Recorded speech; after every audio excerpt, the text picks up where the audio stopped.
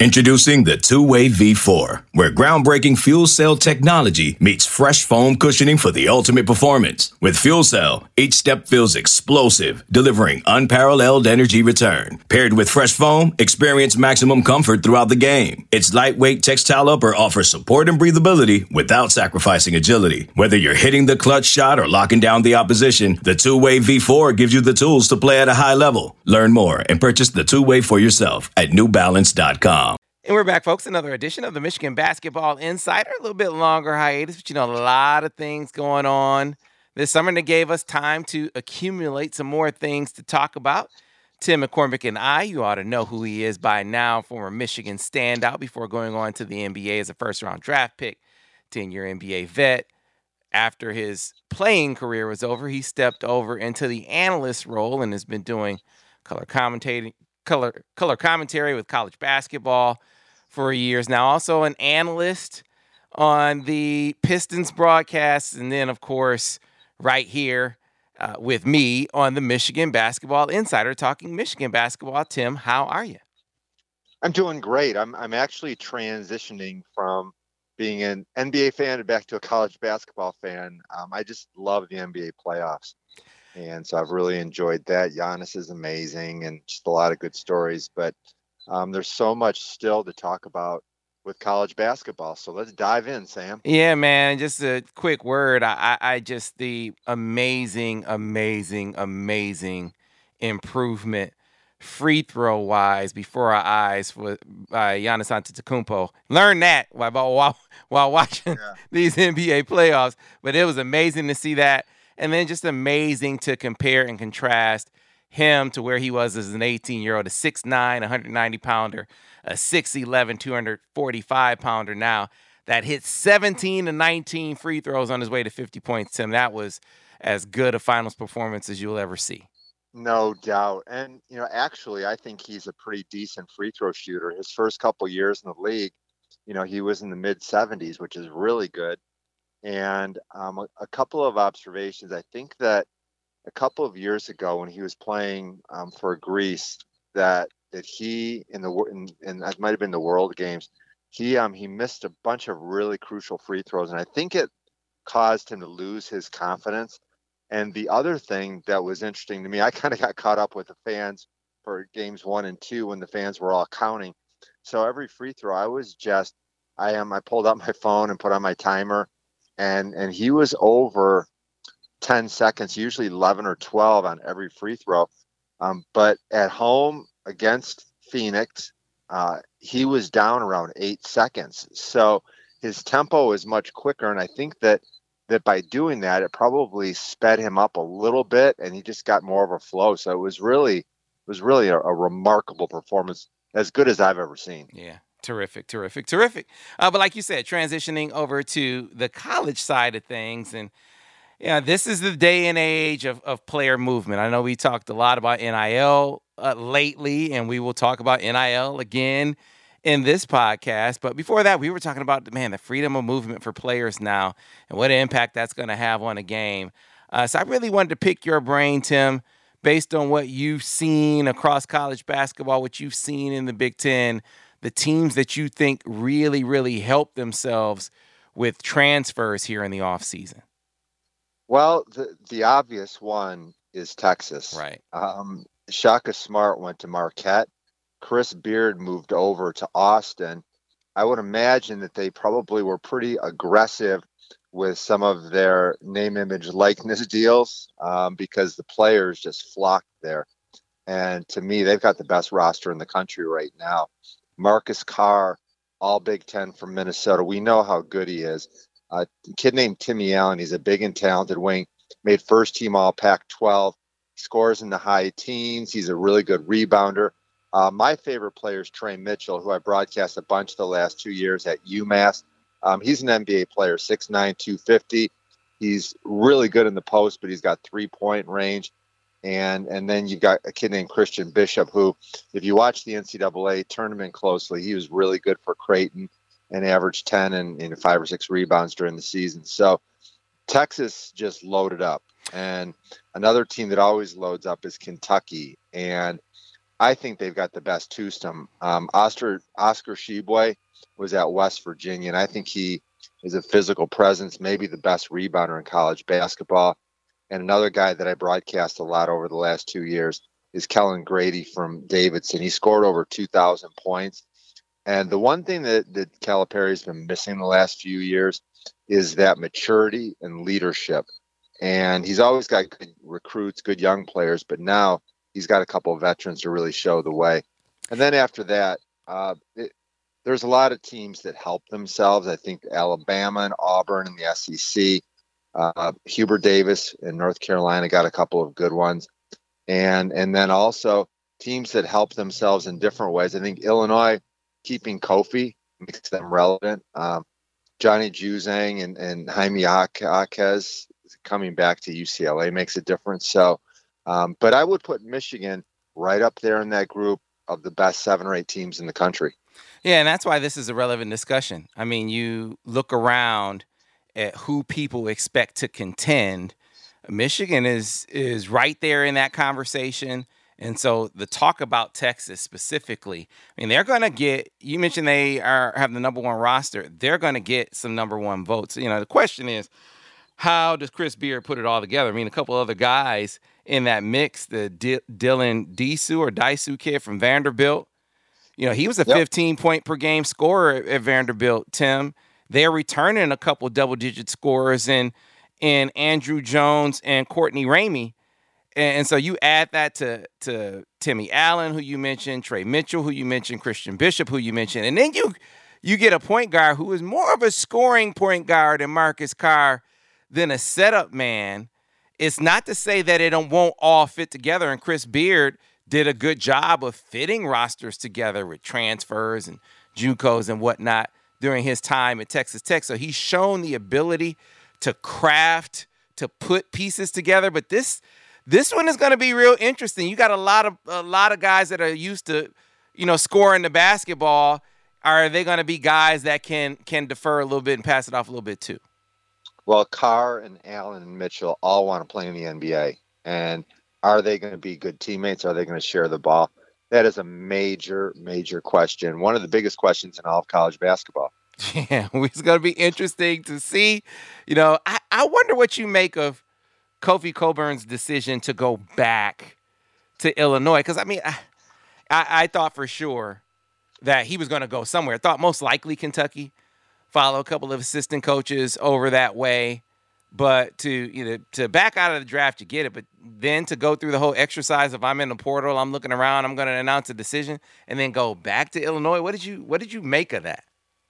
So to me, I think he was posturing for some name, image, likeness love. I think that he had a lot of leverage, and that was really one of the first opportunities for a school to say, look, we need you, we want you, we can help you. I don't know that. It's just a guess off the top of my head, but I think we're going to see players' leverage increase in the future. Yeah, that's a good point, because I was like, man, that's an awful lot of look at me for a guy who doesn't need to, you know, go out there and posture for attention. But if it's attention for NIL purposes, then that makes sense, Tim. I get that. All right, so now that we bring things back to Michigan, talking about how, you know, things look for guys that are relevant to this roster, Tim, let's sort of get into first talking about Franz and Isaiah, you know, the guys who are in the NBA draft and what the outlook is for them at this point. I think the talk has been that Franz is still viewed as a lottery pick. Is that essentially what you're hearing as well? Definitely. I think he'll be an excellent NBA player. You know, look, if you can't hand check, he's going to be a challenge to contain. He can go left and right, and his Euro step allows him to cover 15 feet of distance with just one dribble. He's one of the top rookie defenders. I just have concerns about his NBA range, and he was inconsistent with the college three. So I don't see many guys struggle with the college three and then all of a sudden get better from an NBA three. It's further out. I do expect him to be mediocre from three in his first few years. and it will really define him long term if he can make that progress. Also, I think his family lineage helps. Having a brother in the NBA definitely prepares you. I could see him possibly at New Orleans right around 10. The Hornets are at 11. That would work too. But regardless, when you're talking lottery, I just don't see any way that he slides past Golden State at 14, and that's their second pick. So I do think he'll go in the lottery. Initially, his freshman year, there was a reason why you could point to something as to why his shot wasn't as consistent as we thought it was going to be. He breaks his wrist, he gets a late start, got to find your stroke again. Any theory behind why it never really got back to the level of consistency that we saw in the brief stints that glimpses that we had of him before he got to Michigan? And what everyone said about him coming in, it never really materialized. I'm curious, do you think that was hangover effect from the wrist injury? Was it, some guys get stronger and they have to get used to their bodies again and it throws their shot off? What do you think it was with Franz? Well, I think that it's his base. I think he's a little bit upright and his feet are a little too close together. Those are correctable for sure. And in the NBA, they spend so many hours breaking down every nuance of a player. And whereas at Michigan, he was going to class, well, maybe not this year, but he's going to spend every day in the gym multiple times just shooting the ball. And so I also think that, if you look at his numbers, it's not horrible, but the thing that I worry about is pretty streaky. Like he had the games where he would make, 3 or 4, and then the next game he's 0 for 5. And so the numbers don't really tell the story, and I think he's capable of a lot more. All right. So then Isaiah, I think for him, with some of the questions that led him back for his senior year, he addressed them in part, but then injury set him back at the end of the year. Obviously, what's the talk? What's the buzz about him in the draft now? Sam, I've talked to multiple NBA scouts, and I believe Livers will get drafted on Thursday. The game is all about creating space and shooting, and his NBA range to me is legit. He's got a much better base than Franz. He can cover 2 and the 3. He is the highest character kid. Franz is too. And I think that for both of them, the fact that they played with pro concepts at Michigan under Juwan, that's going to be a benefit. Isaiah is going to interview really well. And why shouldn't he, Sam? You and I helped him prepare for the interviews on the Michigan Basketball Insider podcast. And then also with the injury, that's something that's just going to heal. I spoke to a director of scouting for an NBA team last week, and based on the conversation, I wouldn't be totally surprised if not only does he get drafted, I could see Isaiah in the top 50. Okay, good deal. I'm certainly pulling for him, and I think he's a guy that could wind up being one of those second round. I like your comparison. He's not. He hasn't displayed quite the level of off the bounce ability yet that Saddiq Bey has demonstrated, but I like the combination of size, leadership, shooting ability. He's a willing defender. I like that comparison you made, Tim. He does not have a first-round grade right now, but we've seen some second-round guys develop into big-time players. I'm not saying that's going to be the case, but I just pointing out that second round, there are second-rounders that are doing big things. Chris Middleton, for instance, is a second-rounder that's doing big things.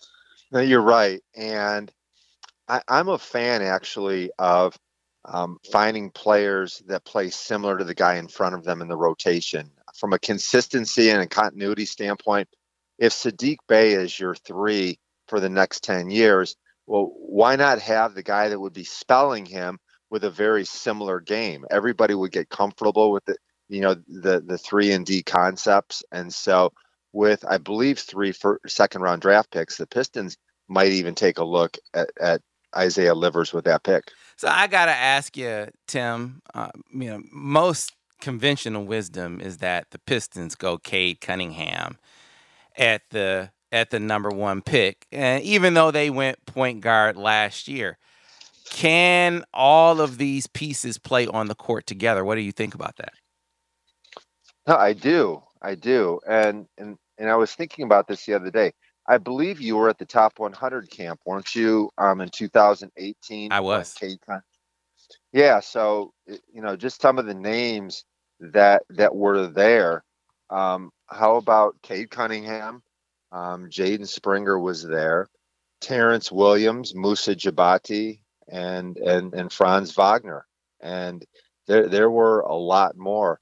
And I don't know if I walked away feeling like Cade Cunningham is definitely the number 1 pick in the draft. I mean, he's improved, and he also fits the mold of that multi-positional, versatile wing player.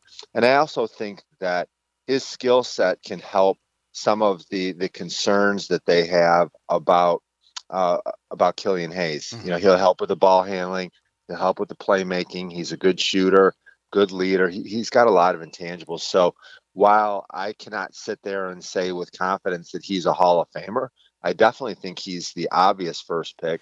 And I also think that he's a very good fit for the Pistons. Yeah, I guess my question would be, I think all those things that you just mentioned are absolute strengths and desirable qualities to have in a guy in your backcourt. Question is, I haven't seen Cade Cunningham play much off the ball, and with Killian Hayes, aren't you asking Cade Cunningham to play off the ball at that point? Well, I mean, I saw Giannis bring the ball up the court. I saw Devin Booker bring the ball up the court. The role of traditional point guard has somewhat gone away. And so I could see Cade Cunningham bringing the ball up the court a lot, just like Grant Hill did. It'd be interesting to see how it all plays out, of course, and definitely not just for Pistons fans, but for NBA fans. A lot of people thinking that Cade Cunningham pick is a no-brainer, but you're giving us some food for thought. There's some Evan Mobley people out there. There's some Jalen Green people out there. So, time will tell as far as how that goes. All right, but this roster, the guys that Michigan has, returning and the guys that Michigan is adding, expectations for next year with this returning roster. And let's start off first, though, with a question from the crowd. Questions about what you think the starting lineup will be, number one, and what you think their most potent most potent scoring lineup will be. That could be answers to that could be 2 different questions. There were actually some scenarios that were presented. They being, hey, playing with 1 big on the floor, and with that being Hunter Dickinson. Or do you go 2 bigs? Is it going to be more effective to have 2 bigs on the floor with having Musa and Hunter out there at the same time? Well, it's a fun question to ponder, and I think the starting lineup is very obvious. First of all, Devontae Jones at the point, Eli Brooks at the 2. They can share the ball handling responsibilities. Caleb Houston is going to love playing with Hunter Dickinson on the weak side. I think Brandon Johns at the 4. I like his versatility, and you can go small off the bench if you want.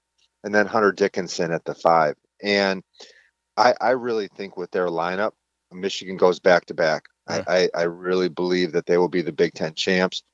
Purdue will be a challenge with Williams and Ivy. The big men in this conference are going to be outstanding again. When you think about Key and Liddell at Ohio State, Kofi Coburn at Illinois, they're just, I mean, there's a lot of good big men. And Michigan's depth is what really is going to separate them. And Sam, think about this for a second.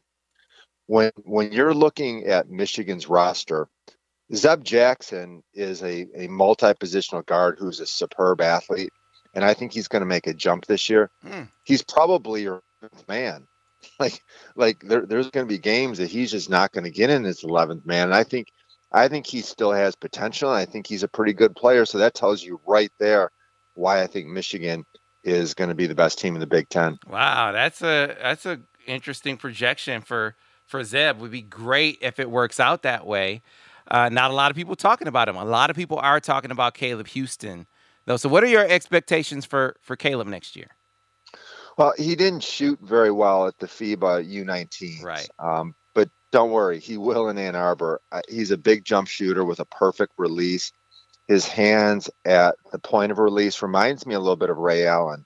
Okay, that's a little bit unfair probably, but I'm just saying I love Ray Allen's release, and I think Caleb Houston, his release is beautiful too. So you've got to pencil him at the small forward.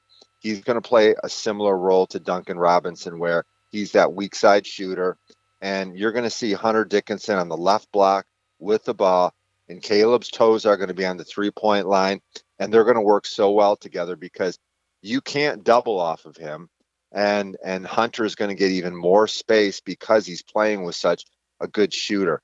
I think he's going to have stopper capabilities from day one, strong transition player, and I think everybody better enjoy him because he's going to be in Michigan for 1 year, and then he's going to be on everybody's top 10 draft board 1 year from today. Yeah, he didn't shoot it great, but he was definitely aggressive, definitely an alpha out there, 17 points a game, 6 double-figure scoring games that he had over there, but didn't shoot it a great clip. But I think you got to be careful for the fans out there that saw that and got some concern. You never base an assessment of a player on one event or one run. You got to take the bigger sample space, and the dude has just been a lights out shooter for years. That doesn't go away. That to me is the measure for him. And I agree with you. I think he's going to be in the starting lineup and probably Michigan's most impactful freshman this year. Time will tell on that. But let's look at some of the other guys. So what's your expectation for DeVante' Jones coming in here? Tim, what kind of impact do you think he's going to have? What's your expectation for him? Well, Sam, the biggest upgrade for Michigan this year is at the point guard spot. Mike Smith did a good job, but DeVante' Jones is a pro. He's big and he's physical and he's tough and he's fast. And I'm not saying he's an NBA player, but he is going to make a lot of money playing basketball. At the G League Draft Combine, I think that DeVante' surprised a lot of people. He really shines in transition. His pick and roll game is excellent, and you know he's played really well with his new teammates from what I've heard, and he's going to appreciate the environment. Think about this. Coastal Carolina is a beautiful campus, right? But now he's in the big time. He's getting star treatment. Do you think Coastal Carolina has a warm tub and a cold tub in their locker room, a luxurious locker room, around-the-clock access to a basketball cathedral, which is Chrysler, and his teammates in just a normal scrimmage? It's high level. Think about playing in the Sun Belt versus Little Rock and Georgia Southern and Troy with nobody in the building. He's going to go crazy playing at Michigan State and Ohio State and Indiana. So, and I also think, Sam, that at the end of the year that DeVante' Jones will make one of the top 3 all Big Ten teams. I think he's going to be a really good player. And also, what about this? Frankie Collins probably was thinking, you know what, I don't want any point guard to come in. I want to be the man next year. But long term, Frankie Collins is going to grow more than anybody else from playing against DeVante' Jones every day. Yeah, and learning from him too. Learning from playing behind him and learning from him directly. That was one of the appeals to him to get him to come to Michigan. We want you to come play, develop, help us win, help us grow Frankie Collins up. And I guess the thing to me, you expected him to be a good pick and roll guy, which Hunter said he was when we talked to him. He showed one of the things that a lot of the analysts were talking about. He showed a good mid-range game as well. Yep. That in-between game that is so valuable for a guy like that to have a nice runner to complement that arsenal of you, especially if you got some of the size that's going to be underneath the basket that he's going to face here in this conference. To be able to have that to complete his offensive arsenal, I think makes it a good bet, like you said, for him to be a representative for Michigan on some of the all Big Ten teams. This episode is brought to you by Progressive Insurance. Whether you love true crime or comedy, celebrity interviews or news, You call the shots on what's in your podcast queue. And guess what? Now you can call them on your auto insurance too with the Name Your Price tool from Progressive. It works just the way it sounds. You tell Progressive how much you want to pay for car insurance, and they'll show you coverage options that fit your budget. Get your quote today at Progressive.com to join the over 28 million drivers who trust Progressive. Progressive Casualty Insurance Company and Affiliates. Price and coverage match limited by state law.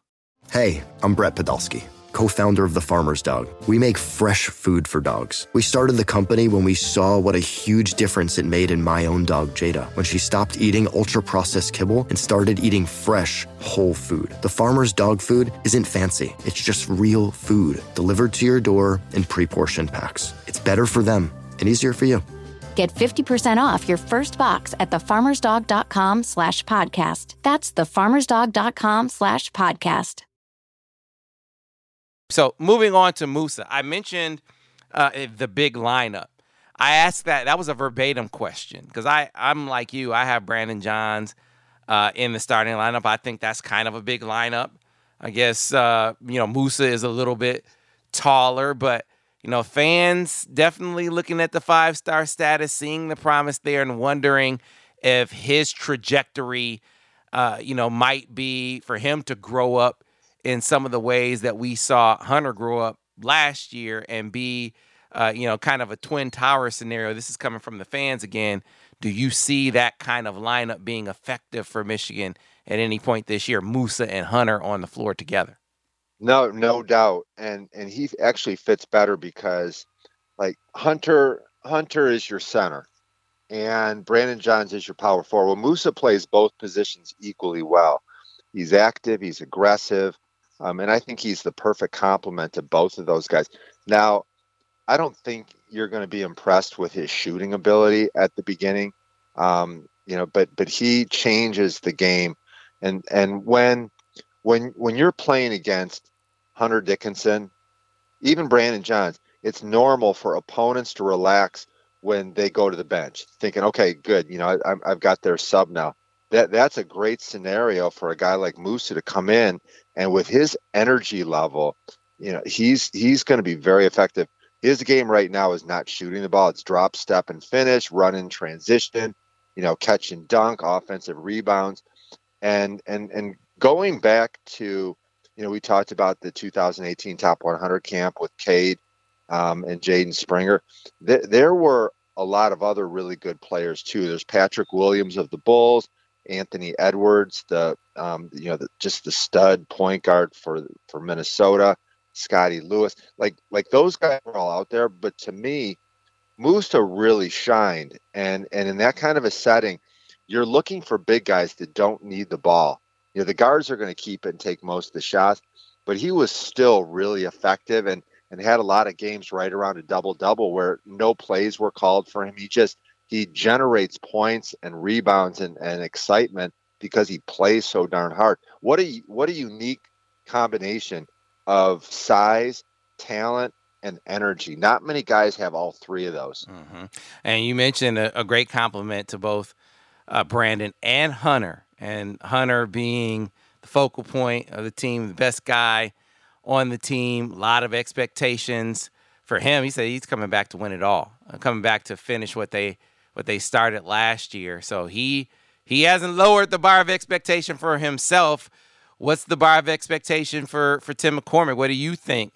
What do you expect from Hunter this year? Well, it's very unique that in today's game that you've got an All-American and All-Big Ten star that comes back. And I think that he really has propelled his game into the conversation to be a future NBA draft pick. And I think he'll be better this year. Friends that were at the G League draft combine said that he looked like he had firmed up his body. He was in better shape. He's expanded his range a little bit. Look, he's not going to be a 3-point shooter, I don't think. I don't love the form, but he certainly looks good enough to make it 15 feet it in. And I had mentioned to you, I had a conversation with Luka Garza from Iowa, and he said, I think Hunter can really shoot it. Now, I don't know if he's just being a good friend, but it's important that Hunter doesn't forget who he is. And also, be aware from Michigan's standpoint, I think that Juwan owes it to him to allow him to experiment. I mean, he came back as an All-American to help win games. And so what I would do, I would sit down with Hunter at the beginning of the year and say, look, every time you have a game in which you get 3 dunks, go ahead and shoot a 3. That's your reward. And when you get your 10th rebound, go ahead and shoot a 3. 1 or 2 a game, I could live with that and just kind of monitor how he does. Now, if he's 1 for 12, then you scale it back. But if all of a sudden he's 3 or 4 for 12, then you'd say, you know what, you can step out and shoot a couple per game. I wouldn't have a problem with that. Gotcha. All right. Definitely, like we said, I'm like you. I know their Purdue's going to be good. I think that Matt Painter's done an excellent job. They got some excellent bigs. I think, Jaden Ivey is supposed to be taking his game to another level, and I think he will. But I just think the weapons, the depth. I mean, we didn't even get into Kobe Buffkin, and I've been checking on all the guys, but I've been particularly interested to hear if what he was showing in pickup during the summer is translating. And the word that I got is, look, the freshmen are flashing. They've all had their moments. But I was told that Kobe definitely has their attention. And that the expectation is that Kobe Buffkin is definitely going to be a rotation. Now, he has to keep it up. But they're looking at him as a rotation guy. Yeah, I think he's ahead of Barnes. I think that the key for Kobe Buffkin as a freshman is he's going to thrive in pace situations. In a half-court game, it can get a little bit overwhelming. I think in the non-conference, he'll probably shine because Michigan's going to play really fast, and that's where speedy shooting guards are going to do really well. I do think that he is in a position to warrant some really good minutes. I've also heard really good things about Will Shutter. Good problems. Not even a problem. Good news, right? That the freshmen are flashing early. Speaking of freshmen, Tim, I just had to pick your way down. This is not necessarily Michigan related, but it is. The number 1 team in the country to a lot of people, Gonzaga. The Zags, even with, losing one of the best players in the country. The expectation is a couple of the best players in the country. The expectation is that they are going to be right back contending for a championship again. One of the reasons, Chet Holmgren. Michigan fans are familiar with Chet Holmgren. Wound up being the number 1 player in the country. Michigan recruited him. He looked hard at them. Ultimately decided on Gonzaga. And Skip Bayless recently made this comment, Tim. I'm going to read it to you verbatim. Gonzaga's Chet Holmgren will be the best white American player since Larry Bird. Now, look, I think Chet Holmgren is an amazing talent. And I have made comparisons in terms of style of play to guys. I don't know that I've ever said a kid is going to be the next so-and-so. But if I did, I don't know that I would ever say next Jordan, next Larry Bird. Talk about pressure, Tim. That's a whole lot of pressure there to put on Chet Holmgren. Yeah, why would anybody make such a ridiculous comparison to Larry Bird, a top 10 player of all time? I think it's unfair, maybe a little self-serving from a commentary standpoint to generate Twitter response. And I'm going to say this. I'm going to give Skip a little bit of a pass because maybe what he's saying is since Larry Bird, meaning not Larry Bird, but since him, that would be a little easier to take. But the point is that Skip thinks that Chet is going to be a transformational player in the NBA. He's a superb talent. He's creative. He's skilled. Probably the number 1 pick. The problem that I have is that he's built like Sean Bradley. Mm-hmm. He's definitely better with the ball, but at 205 pounds, here's what I worry about: his center of gravity. And I think he's going to struggle with physicality. And as I was watching the finals, I was watching PJ Tucker of the Bucks. and he's 6'5", and he's about 250 pounds. I would put him on Chet Holmgren and be really physical. And how does he handle that? Remember, at the high school level, Chet is able to drive, and typically he can't get all the way, so he spins back, and it's a really good move. But I think that in the NBA, they'll dial in on that and send a double team once he starts driving, knowing that the D can be there when he hits that spin. Also, on defense, how's he going to do covering 4s and 5s with the lack of strength? Will that be an issue? So I think that he's going to have a 12-year NBA career. He'll probably score 10,000 points, maybe make an all-star team. I don't know if you would call him undervalued if he's not Larry Bird. So that's kind of my thought. Yeah. So I think people see 7-footer and they expect center. And his dad, when I talk to his dad, my son's not a center, and he's absolutely right. And that's not wishful thinking. His game is more like KD. His game is more like Giannis, or somewhere in between in terms of his style. He's a drop, put it on the floor, drive, can is as a ball handler. I mean, he has the arsenal to be that long, cross you over, go behind the back, step back 3. He's not a big man. He's just tall. He's a really, really long wing. Now, that doesn't excuse him from the physical part of the game that you're talking about, Tim, because 190 pounds, not going to cut it in the G League. I mean, he's got to be up around 240.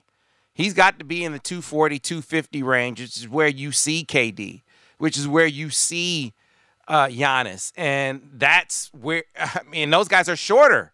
Those guys are shorter than Chet. So he has some physical maturation in front of him. But, you've seen 18-year. I mean, Giannis was, as I said at the beginning of this podcast, he was 6'9", 190 pounds as an 18-year-old, drafted into the NBA back in 2013. And now he's 6'11", 245. So, I mean, this kid's physical maturation, some of it's going to take place in college. And I think you got to look at the track similarly. Don't expect him to be a wow guy, that's gonna set the world on fire right now. But I think eventually he could be. I'm not ready to place that tag on him, the best. I'm not ready to do that, but I think Chet has a chance to be really, really good. Yeah, if you're looking for a comparison, I think a realistic one is Kristaps Porzingis of Dallas. He's a very talented shooter. He's got good ball skills, but he's also struggled a little bit with the tag of being on the soft side. But I'm really anxious to see him, and it's exciting to have a new story to watch. So what about NIL opportunities for Chet? Because you come in number 1 player in the country, you got Skip Bayless. I mean, hey, it may have been a self-serving comment for Skip, but it doesn't do a disservice from an NIL standpoint for a guy like Chet. I mean, you might not like the comparison. There might be some pressure, but it also is profile. I mean, nationally, his name has buzz. Does that not play on the NIL or in the NIL space for him? It does, and I think he will have a nice car, and he's going to make some really good money. But I just hope that players don't get distracted with NIL. There's going to be a lot of rumors out there that so and so got this deal, and if players start chasing and worrying about that rather than their game and their academics, people are probably scoffing when I say academics, but I still think that's important, that when you're on a college campus, the growth opportunities are tremendous. To learn how to interact with people, to be responsible, to have to show up for a class. And I think that stuff is important. But in terms of NIL, I would be shocked without even trying if you can't get a kid like Chet Holmgren 6 figures for just being a college basketball player for a year. But remember, he's going to be making, $5 million a year before he even knows about it. So money is not an issue today. It won't be an issue in the future for Chet Holmgren. Yeah, I don't think NIL is a panacea. It is going to have some issue. You're going to see for instance, some kids get taken advantage of. You're going to see some scammers out there. I was talking to Desmond Howard about it. You're going to see some scammers. You're going to see some kids get distracted. You're going to see some kids maybe be envious of teammates. You're going to see some academic stuff. I think this increases the challenge of the coaching staffs, of the admin, the support roles that you have in these college programs. I mean, it's the coaches are talk about paychecks. Coaches are going to put more into earning those paychecks in managing this. It's going to increase the challenge. But again, I keep saying, man, this was long overdue. And I'll give you maybe the best example of why I think this was long overdue. So the NCAA, Tim, last year lost 50% of its revenue. 50% of its revenue. And a lot of businesses lost 50% of their revenue. A lot of businesses went under during COVID. Lost everything. The companies that survived, one of the ways they survived is they cut staff, they cut salaries. At Michigan, for instance, they furloughed a lot of people. The coaches took pay cuts. Ward Manuel took pay cuts. It took a pay cut. Well, the NCAA, 50% of the revenue, chopped off. You furloughed some people, but guess whose salary went up? Mark Emmert's salary went up to $2.9 million. The CEO of the NCAA, his salary went up to $1.7 million. The executive VP, his salary went up to $1.3 million. You can't, just in that kind of environment, when you see that kind of brazen disregard for what's going on around you in the sport, that just tells you that, you know what, there's time. It's time to start spreading some of that some of those money-making opportunities out. Yeah, the optics are not a strength of the NCAA, and that's an understatement. Really nice people, but they do so many things that make me think, why in the world isn't somebody in a room saying, maybe we should do some critical thinking on some of these? I think that those massive salaries could be split up. Have more people that are out there talking to schools, and especially football and basketball, where there's so much at stake. It wouldn't surprise me if 20 years from now that the NCAA is either gone or doesn't look anywhere like it does today. I think you're exactly right. And Mark Emmert said as much. Maybe it's time to decentralize and deregulate college sports. And this is the president of the NCAA. I mean, that's like what you do. And he's basically saying, well, there's no longer a lane for us. I think essentially what he's saying is maybe we'll just run championships, and down the line there won't be salaries like his. But what does he care? At the end of the day, he'll probably be retired by the time they cut the president's salary. But this is the kind of conversation that we look forward to having. And the next time we come together in a couple weeks, Tim, both you and I will have some reflections. The NBA Players Association Top 100 camp, to me, hands down, the best camp experience for these kids and their families, because I think that's really what sets this apart, as you guys not only school the players and use NBA guys to do it, but you also school their families in the process of how to support these young men as they come up in the ranks. Well, that's the support system, and we want to empower the parents to make sure they understand. We're doing some parent information education on Zoom. We just didn't think that with variants and with spikes that it's a smart move. There's that critical thinking. We didn't think it was a good idea to bring people into a close room and have classroom settings. So it'll be a little different this year, but yeah, that's a big part of our objective. All right. Well, looking forward to that and looking forward to seeing you, Tim. Folks, always look forward to talking to you. We'll do it again next time here on the Michigan Basketball Insider. Okay, picture this. It's Friday afternoon when a thought hits you. I can waste another weekend doing the same old whatever, or I can conquer it. I can hop into my all-new Hyundai Santa Fe and hit the road. Any road. The steeper, the better. Because my all-new Santa Fe is available with H-Track all-wheel drive, so I can hit the trail without a worry in the world. Heck, with 3 rows and best-in-class rear cargo space, I can pack the whole family in with all our gear. We've got available dual wireless charging for our phones, so we'll never lose touch with civilization, and we won't lose touch with the primordial power of Mother Earth. So which is it? Waste the weekend or do something a little more epic? And conquer it in the all-new Hyundai Santa Fe. Visit HyundaiUSA.com or call 562-314-4603 for more details. Hyundai, there's joy in every journey.